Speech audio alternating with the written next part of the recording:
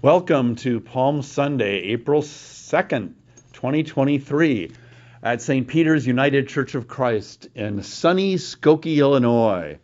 I was going to record this introduction to the podcast on the front stoop of our building, a big front step, top step, I should say, but it's too windy, and it would affect the sound quality. So, but it is before service.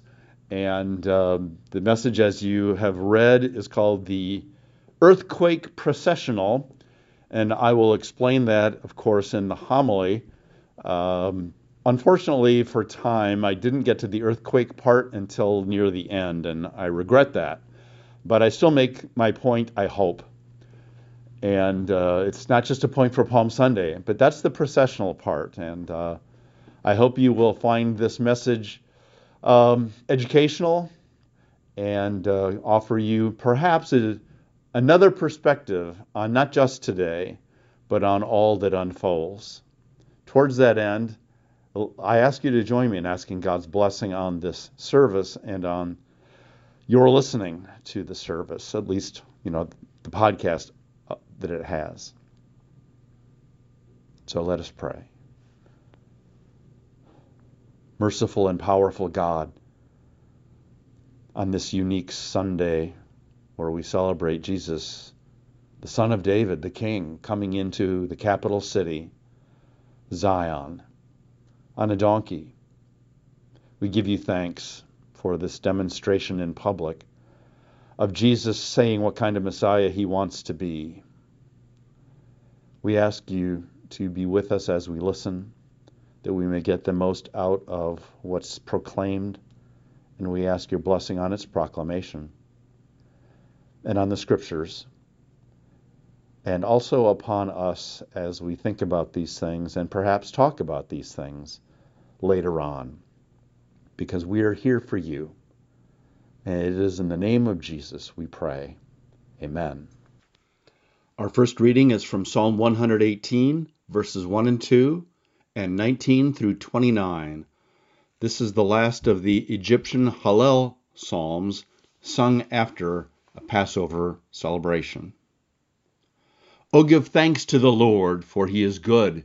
His steadfast love endures forever. Let Israel say, his steadfast love endures forever. Open to me the gates of righteousness, that I may enter through them and give thanks to the Lord. This is the gate of the Lord, the righteous shall enter through it. I thank you that you have answered me and have become my salvation. The stone that the builders rejected has become the chief cornerstone. This is the Lord's doing. It is marvelous in our eyes. This is the day that the Lord has made. Let us rejoice and be glad in it. Save us, we beseech you, O Lord. O Lord, we beseech you, give us success. Blessed is the one who comes in the name of the Lord. We bless you from the house of the Lord. The Lord is God, and God has given us light. Bind the festal procession with branches up to the horns of the altar. You are my God, and I will give thanks to you. You are my God, and I will extol you. O give thanks to the Lord, for he is good, for his steadfast love endures forever. This ends the reading of Psalm 118. Our second reading is from Matthew 21, verses 1 through 11. When Jesus and the disciples had come near Jerusalem and had reached Bethphage at the Mount of Olives, Jesus sent 2 disciples, saying to them, Go into the village ahead of you, and immediately you will find a donkey tied and a colt with her. Untie them and bring them to me. If anyone says anything to you, just say this, the Lord needs them, and he will send them immediately. This took place to fulfill what had been spoken through the prophet, saying, Tell the daughter of Zion, look, your king is coming to you, humble and mounted on a donkey, and on a colt, the foal of a donkey. The disciples went and did as Jesus had directed them. They brought the donkey and the colt, and put their cloaks on them, and he sat on them. A very large crowd spread their cloaks on the road, and others cut branches from the trees and spread them on the road. The crowds that went ahead of him and that followed were shouting, "Hosanna to the Son of David! Blessed is the one who comes in the name of the Lord! Hosanna in the highest heaven!" When he entered Jerusalem, the whole city was in turmoil, asking, "Who is this?" The crowds were saying, "This is the prophet Jesus from Nazareth in Galilee." This ends our readings of Scripture for this morning's service. In the summer, I was between junior high and high school. I was in the high school summer marching band. Other than making some new friends, some of whom are still my friends, I didn't really love it. I never loved parades, and playing trumpet in them while marching, and I don't mean shuffling, I mean lifting up your knees as high as you're supposed to march. Playing trumpet while you're doing that is always tough on the lips. So I was glad when a parade was over and we could take off the white spats and hot band uniforms. When we were done, we were done. And when the parade was done, it was done. And now, think of worship, where some churches begin church with a processional. Could be the choir, it could be the pastoral staff, could be both, could be Sunday schoolers leading off with a program. What they do is a processional or a procession. And a processional, I learned, is not a parade. They're usually different. Some might think Jesus' entry into Jerusalem was, at the start of our Holy Week, was a parade. Not really. No. It was a procession. I'm indebted to UCC pastor the Reverend Cheryl Lindsay for these words. Processions are a form of gathering. They can also serve to signal the beginning of something more beyond its own action. In other words, a procession is not a parade, which may be a standalone event. A procession typically is the first part of a more involved activity that contains a progression of events within the event, like a worship service, like Holy Week. Choirs and clergy may process to start a service. Within the service event, though, are other events. As she said, a progression of events within the larger event. Confession, singing, communion, etc. But they start with gathering and then procession. Palm Sunday's tale is of gathering with the donkey and the disciples. And then the processional, as Cheryl observes, Holy Week 2 is a crucial series of events within the whole week.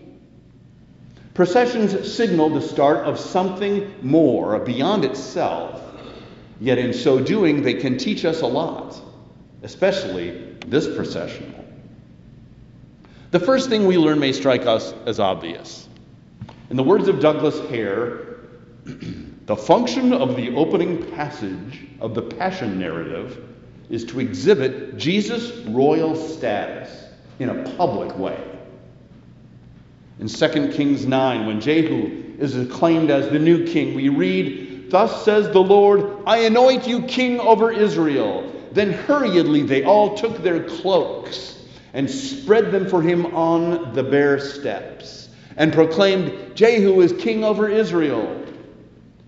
Now the cloaks and branches are part of what would be the equivalent of our red carpet or a ticker tape parade. But this is not a parade. Although not explicitly messianic, Psalm 118 does call upon God as Lord. And then this is spoken towards Jesus, seemingly bestowing upon him great authority. Save us, we beseech you, O Lord. O Lord, we beseech you, give us success. Blessed is the one who comes in the name of the Lord. We bless you from the house of the Lord. O Lord, save. Hosanna. Now, following the healing story that had just ended before this story, the crowd, like those two blind men who were healed, called Jesus Son of David. That's a messianic title, presumably a royal one if you're talking about David. So there's some background already about this public display of Jesus' royal status. The prophecy most invoked along this line is what Jesus did is Zechariah chapter 9, verse 9. Matthew quotes it, so we heard Karen read it. This took place to fulfill what had been spoken through the prophet, Zechariah, saying, "Tell the daughter of Zion, look, your king is coming to you, humble, and mounted on a donkey, and on a colt, the foal of a donkey." Jesus is indeed acting as in fulfillment of this prophecy, as well as invoking elements of previous Jewish royalty upon being anointed king. This is Jesus in public laying silent claim to at least messiahship, if not kingship, if not divinity. That's one clear piece that this passage, this procession, is about. As for processions leading to other events beyond itself, well, how his lordship was further revealed in the rest of the week, that was yet to come. And the reign of Jesus as Lord has never ended. So this is important when we think about Jesus. We hear this story each year so it can bounce off our ears. I've heard this. Along with its significance can bounce off our ears. Yes, he's making a public demonstration of being the new king of Israel, or Mashiach, and allowing the crowds to call out to him, as Psalm 118 cried out to the Lord for deliverance. Hosanna, O Lord, save. But,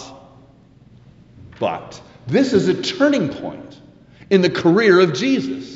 This may have been a modest procession in the grand scheme of things, but let's remember, Jesus had never said, "I am Messiah," or "I am the King of Israel" before. He discouraged such conversation in Mark's gospel particularly. Mark has a theme that scholars called Mark's messianic secret. That was whenever someone wanted to tell others what Jesus had done for them, like they'd been healed, or that they'd met whom they believed to be Messiah, Jesus would sternly order them to not say anything about him. Say nothing about this. He was preserving the reveal until he was closer to Calvary. He had a whole lot of work yet to do before letting the scribes and Pharisees and elders, high priests, and the Sanhedrin seriously move up to jam him. Keep the secret until it's close to what John's gospel calls the hour. This is a turning point because that's all over now. That's all over now. For those with eyes to see, this procession of the King of Israel riding peacefully into his capital was a full-fledged declaration of such royalty, of messiahship. He did not tell those crowds to stop cheering. Oh, don't say that. In fact, when the Pharisees griped about what the disciples and the crowds were saying, he told the Pharisees that if they were silent, the very stones would cry out.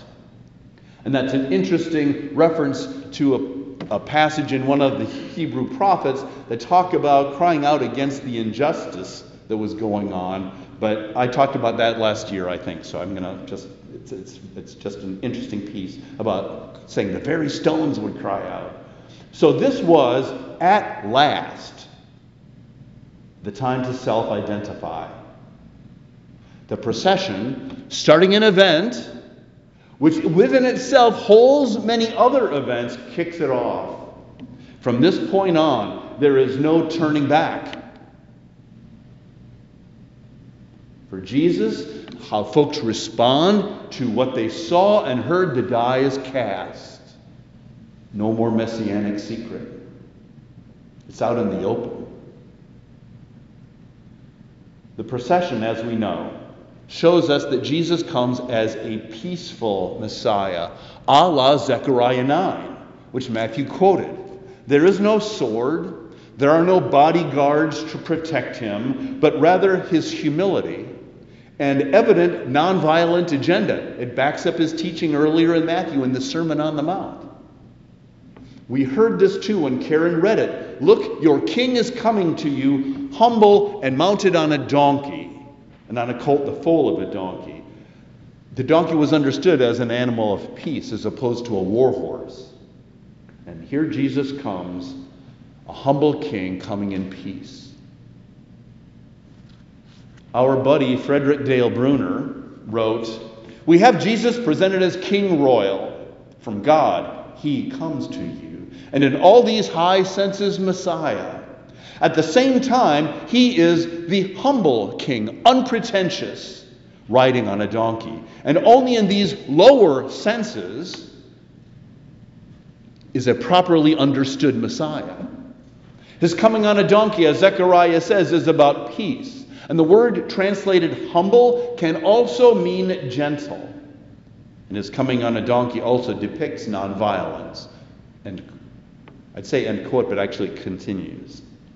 He talks about donkeys a little bit. Bruner says donkeys are lowly creatures. And in their way, they say a lot. They are slow, stubborn, the perennial work animals of the poor, and not too handsome, earthy animals indeed. And yet a monk donkey prophesied in Zechariah, who will bear a king into Jerusalem, says that on this particular journey we have Jesus as he wants to be seen, as Emmanuel, Lord, as the true God with us in a truly human and gentle way at our level. God on a donkey. End quote. The procession entered Jerusalem. And so this event moves to include a whole other set of events within the larger. When Jesus entered, Matthew recorded the whole city was in turmoil. Now the word for turmoil is a stronger word than how it's given in English. The Greek verb seo, refers to the action of an earthquake. The corresponding noun seismos is from which we get the word seismic. It is used 4 times in Matthew. The city was so troubled, you might remember this, when the Magi came, Herod was troubled and all Jerusalem with him. Same verb. There was like an earthquake, a tremor was going on. And it will literally quake on Good Friday at Jesus' death, Matthew 27:51, and on Easter at Jesus' resurrection, 28, verses 2 through 4. Now, perhaps Matthew means to suggest that the holy city was shaken to its foundations by the arrival of the Lord's anointed. And it struck me that at any rate, those who come in peace and love often trouble those like Herod who are in power and use it unjustly, because it often means that those who come in peace and love will next be agitating for justice. Justice can be bad for some businesses, and bad for those who will do anything to unjustly hold on to power that they're abusing. And that might sound familiar and relevant. The homily is called the earthquake procession. One event within the grander event started by getting the donkey is this quake, this shaking to a foundation. Let's remember too that when the humble, peace-loving Lord comes to town, a whole lot of people are going to be shaken, because his rule and where his life is headed means, to borrow another biblical reference, the old wineskins that those using power unjustly, the old wineskins that they drink out of, are going to burst when his kingdom's new wine is poured in. Those old wineskins burst when new wine's poured in. You know, that's good news. Amen. Hey, we're only human here at St. Peter's. Karen, our elector for the day, whom I referred to in my homily, was not able to, we weren't able to get her reading onto the podcast. And so I read those scriptures later on Sunday afternoon so that we would have them, even though Karen had read them, we just didn't get them onto the podcast. So in the interest of expediting the publication of our podcast, um, I chose this way to complete our end of it so that it can get to Laura, who makes it ready for publication and then sends it out to all of you who listen and to all of you who don't, but it's still sent out to all of you. Anyway, we may include Maundy Thursday in our podcast. Laura and I need to talk about that, but even so, you can be sure that we will be including the Easter message shortly after we begin the week that Easter kicks off. So again, may God bless you, and especially during this Holy Week, with all that it has, may God bless your week. Amen. Like what you've heard? Hit subscribe to follow and get updates on our newest additions to the Red-Headed Preacher. We'd love it if you'd give us a 5-star rating and review wherever you listen to podcasts. You can find us online under most social media platforms by typing St. Peter UCC Skokie in your browser. Donations are much needed and very welcomed. You can donate to us by going to paypal.me/St. Peter UCC Skokie. This information and more can also be found in the show notes wherever you listen to our podcast. Thank you so much